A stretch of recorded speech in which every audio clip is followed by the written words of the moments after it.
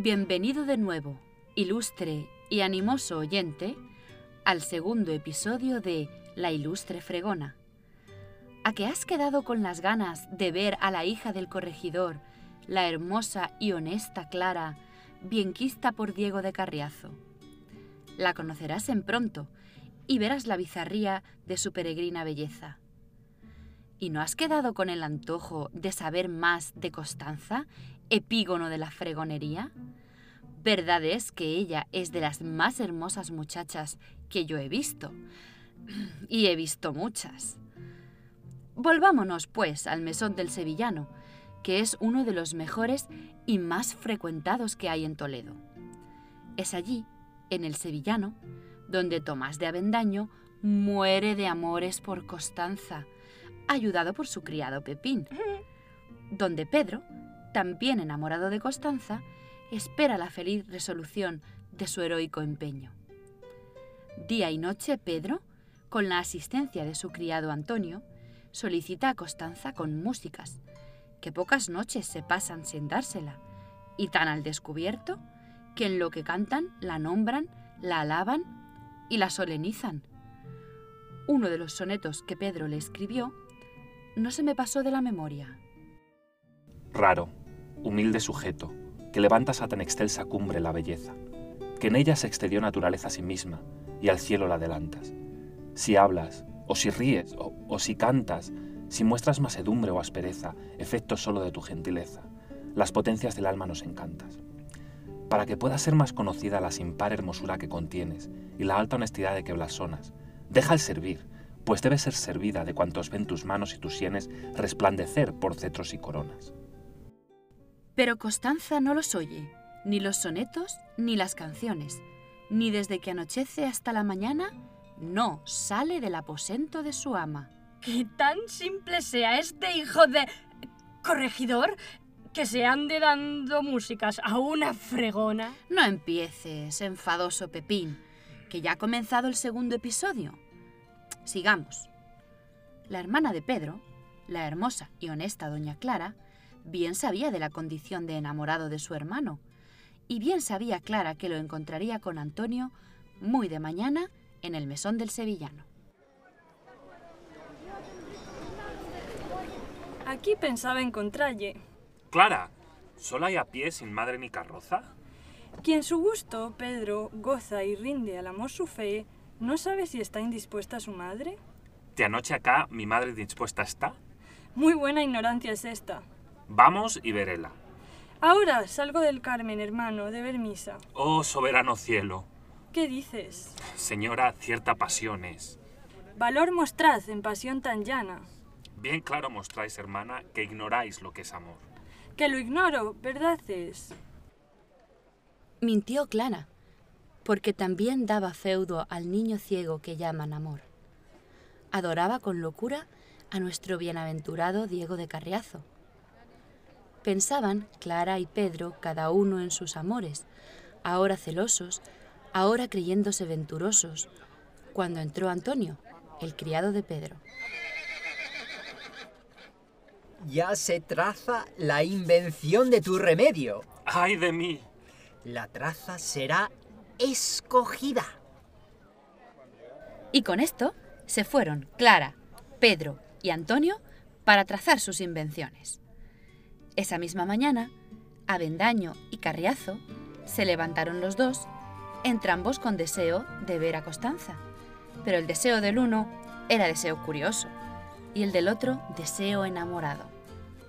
Pepín vistió de mozo de mulas a don Tomás de Avendaño y le iba tan bien su nuevo oficio que sin más prólogos comenzara a despachar celemines como agua. Me dijo algún canónigo de Toledo ser esta traza como una acción que pasó en tiempo del rey Pepino. Por Dios, Pepín, ya está bien.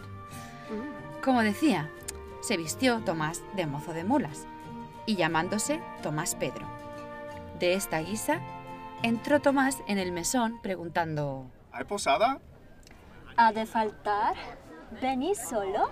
Solo vengo, y el maltrato de una posada me ha hecho dejarla y venirme aquí. Apenas había dicho esto, cuando Costanza salió de la sala de su amo tan hermosa que salieron a verla cuantos había en el mesón, y todos decían que era la más bella criatura del mundo. Su vestido era una saya y corpiños de paño verde, con unos ribetes del mismo paño.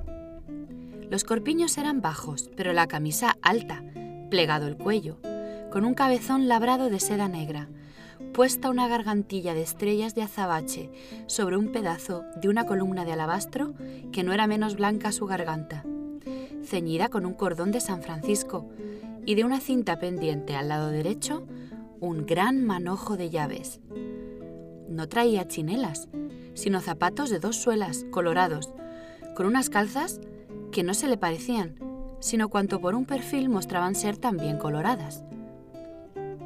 Traía tranzados los cabellos con unas cintas blancas de hiladillo, pero tan largo el tranzado que por las espaldas le pasaba de la cintura. El color salía de castaño y tocaba en rubio, pero al parecer tan limpio, tan igual y tan peinado que ninguno, aunque fuera de hebras de oro, se le pudiera comparar. Pendíanle de las orejas 2 calabacillas de vidrio que parecían perlas. Los mismos cabellos le servían de garbín y de tocas. Tomás quedó atónito con la belleza de Constanza, e Inés, por su parte, se fijaba en el donaire del galán Tomás.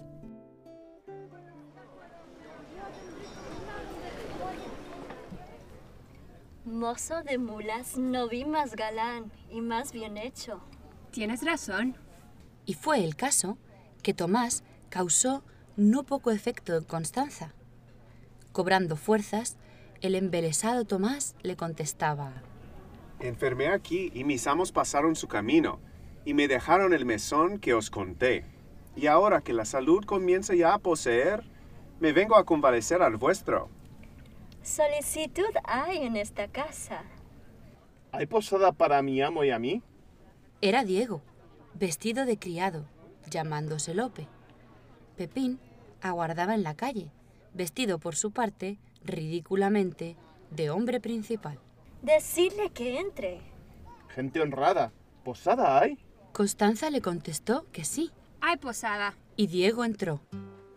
Resta ahora por decir qué es lo que le pareció a Carriazo de la hermosura de Constanza, que de lo que le pareció a Avendaño ya está dicho, cuando la vio la vez primera.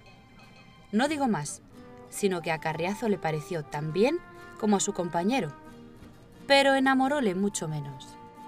Oíd, quien viene conmigo es hijo de un caballero que con linaje y dinero vale y puede, y es testigo Burgos de esto, porque allí muestra su casa valor. Tiene el dicho cierto humor, que es el que le trujo aquí, y es que de una enfermedad su buen juicio perdió y tan solo le quedó esta extraña variedad. Dice que es el más galán que formó naturaleza, y se ha puesto en la cabeza que en brío y en ademán, en palabras, en razones, en ingenio y gravedad, es todo al uso. Mirad sus extrañas ilusiones, como escucharle no a fiesta dando a todo el mundo tasa. Pues errado habéis la casa, que no es la del nucio esta. Si es loco, allá le llevad. No hay jaulas, sino aposentos en esta casa. Mis intentos, bella moza, perdonad y oíd. Decid. A su padre 1000 escudos le tomó y de Burgos se salió, causando pena a su madre. 3 criados ha enviado a buscar este perdido, y tan venturoso he sido, pues he sido el que le he hallado. Mientras que puedo avisar y envío a pedir dinero, que el que llevó al caballero se lo debieron de hurtar. Os suplico que me deis posada, que bien pagada os será vuestra posada con cuanto vos pediréis. Si reparáis por ser loco, es más limpio y comedido que bizarro y entendido, y no lo encarezco poco. ¡Qué talle! ¡Qué compostura! Lope, ¿a quién digo? ¿Estás ciego? ¿No me ves? ¿Cómo has tardado, dime, tanto en negociar? ¿No sabes que el esperar me hace ser desesperado? Por no ser esperador, sufriré cualquier desprecio. Oír preguntar a un necio y mentir un hablador. Si fuera yo sin desvío de Abraham, fiel descendiente, por no ser impertinente, dejara de ser judío. ¿Hay posada? Lindo loco. Sí la hay. Válgame el cielo. ¡Qué sospecha! ¡Qué recelo! No he oído cosa mejor. Oh, qué agudamente dijo. Tomás fingió estar disgustado con las locuras de Pepín y declaró su intención de alojarse en otro mesón. De tal dudar, ¡qué colijo! Quedaos, quedaos, por mi amor. ¡Ay, si se quedase en casa! Acomodarme no quiero. ¡Ay, tan grande majadero! El corazón me abraza. Quedaros. Por haceros gusto y por estar en Toledo, en esta casa me quedo. Señor, este es caso injusto. ¿Por qué te entremetes tú en lugar que no te llaman? Por eso mi nombre aclaman criado de Belcebú. ¿No sabéis que al uso soy, y es al uso murmurar, y es al uso no pagar y publicar lo que doy? Es muy al uso el mentir, eslo al tratar de destreza, eslo el publicar riqueza, y de noche es uso huir. Uso es decir que soy rayo, y es uso entre damas bellas mostrar que muero por ellas, y ellas fingir un desmayo. Es al uso, si me aman, mirándolas suspenderme, y es al uso entretenerme, Lope, donde no me llaman. No es muy mala la lección. Lo que os he de dar, sabéis. Después de eso trataréis. Enhorabuena. El corazón de Constanza no sosegaba y decía entre sí: Corazón, ¿qué tenéis? No movéis tanto vuestras alas para huir. Señora, señora, oíd. ¿A mí decís? A vos digo. Erraste el lance, amigo. Que sé quién sois, advertid. Recogida, recatada, que nadie os habla ni os ve. Que sois muy honesta, sé, y sé que sois muy honrada. Y por aquesto querría leeros cierta lección en materia de afición que importa por vida mía. Teneos, que esas lecciones ni me importan ni las quiero. De vuestra prudencia espero que hará eternos sus blasones. Porque no es razón querer a persona superior, que entre iguales el amor más constante viene a ser. Y aunque os dé tesoros varios el hombre más bien nacido, dad su memoria al olvido con desdenes voluntarios. Pues este es un mentecato y tan cortésmente habló lo que quiero y busco yo. Quiero entretenerme un rato. ¿Cómo vais, señor, vestido tan diferente de todos? Yo soy, por diversos modos, para ir al uso nacido. Mal vuestro intento se prueba, que no vais al uso ahora. Quien más va al uso, señora, es quien saca cosa nueva. Y este traje, todo es nuevo, pues en una y otra gala nadie me imita ni iguala. Vuestro buen intento apruebo. Pues en negocio de amor tengo sutiles primores. Dejad, señor, los amores, si queréis, de mi favor. Hablad de vuestros intentos sin amor, y muy cortés. Que este caballero es conforme a mis pensamientos. Tratad que tenéis un poco a quien os imita a vos. ¡Oh, qué lindo! ¡Vive Dios! Que ya me tiene por loco. Mi señora, no temáis, que a vos no os puedo querer, que es ir contra el parecer que todos en mí admiráis. ¿Cómo? Ciertas cosas son las que no usan en el mundo, y en no seguirlas me fundo. Decidlas. Dadme atención. No es al uso en ningún modo el dar los enamorados, ni es al uso en los cuidados el publicarlos del todo. No es al uso el ser amigo ni el decir siempre verdad, ni el guardar fidelidad ni el mentir sin dar testigos. No es al uso, reina mía, en amor guardar secreto, ni uso premiar al discreto, ni a la cuerda valentía. No es al uso el hablar poco, ni el decir fulana es bella, ni amar a mujer doncella, ya no es al uso tampoco. Ahora vengo a confesar que sois muy al uso en todo. A serviros me acomodo, si mi amor queréis pagar. Vos sois muy gran caballero. Si por eso me dejáis, ¿por qué no os enamoráis del mozo, Tomás Pedro? Pues la verdad era que en su vida le había causado tanto cuidado como el supuesto mozo de mulas Tomás Pedro. Pero ¿quién era? Como bien sabes, oyente, don Tomás de Avendaño. Pues Tomás Pedro me parece hombre de bien, a fe mía. Deja de eso. No querría jurar que él os aborrece. Vamos. Muy enhorabuena. Le iba tan bien la traza que Pepín no podía pedir más, viendo cuánta pena le daba el nombrar el mozo de mulas. Adiós, señor. Reina mía, el cielo vaya con vos. 1000 años os guarde Dios casada y con alegría. Tengáis los gustos colmados sin tener vanos recelos, y si amáis, sea sin celos, libre de todos cuidados. Y a mí siempre me mandad, en cuanto pueda, serviros, pues merecen mis suspiros vencer a vuestra beldad. De adorados no me excuso. Vos sois muy gentil persona. Vos sois ilustre fregona. Y vos sos amante al uso.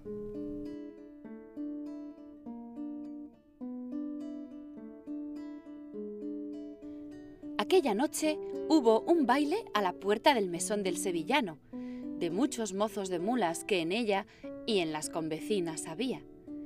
El que tocó la guitarra fue Carriazo. Las bailadoras fueron 3 mozas de otra posada. Juntáronse muchos embozados, con más deseo de ver a Costanza que el baile, pero ella no pareció, ni salió a verle, con que dejó burlados muchos deseos. De tal manera tocaba la guitarra Carriazo que decían que la hacía hablar. Pidiéronle las mozas que cantase algún romance. Él dijo que, como ellas le bailasen al modo como se canta y baila en las comedias, que le cantaría, y que, para que no lo errasen, que hiciesen todo aquello que él dijese cantando y no otra cosa. Había entre los mozos de mulas bailarines, y entre las mozas ni más ni menos. Mondó el pecho Carriazo y, como era de presto, fácil y lindo ingenio, con una felicísima corriente, de improviso comenzó a cantar de esta manera. Salga la hermosa Inés, moza una vez y no más, y haciendo una reverencia de 2 pasos hacia atrás, de la mano la arrebate el que llaman Barrabás, andaluz mozo de mulas, canónigo del compás. Verdaderamente que hay poetas en el mundo que escriben trovas que no hay diablo que las entienda. Que te calles de una vez, Pepín, que el segundo episodio se acaba. Tenemos ya, en buena hora se cuente, a Tomás de Avendaño hecho mozo del mesón, con nombre de Tomás Pedro, y a Diego de Carriazo, con el nombre de Lope Asturiano, hecho criado de Pepín, transformaciones dignas de anteponerse a las del narigudo poeta. De Costanza, ¿qué más te puedo decir? Me dan a entender que debajo de aquella rústica corteza debe de estar encerrada y escondida alguna mina de gran valor y de merecimiento grande. Sea lo que fuere, Tomás la quería bien, y no con aquel amor vulgar con que a otras había querido, sino con amor tan limpio que solo procuraba que ella lo quisiera, pagándole con honesta voluntad lo que a la suya, también honesta, se debía.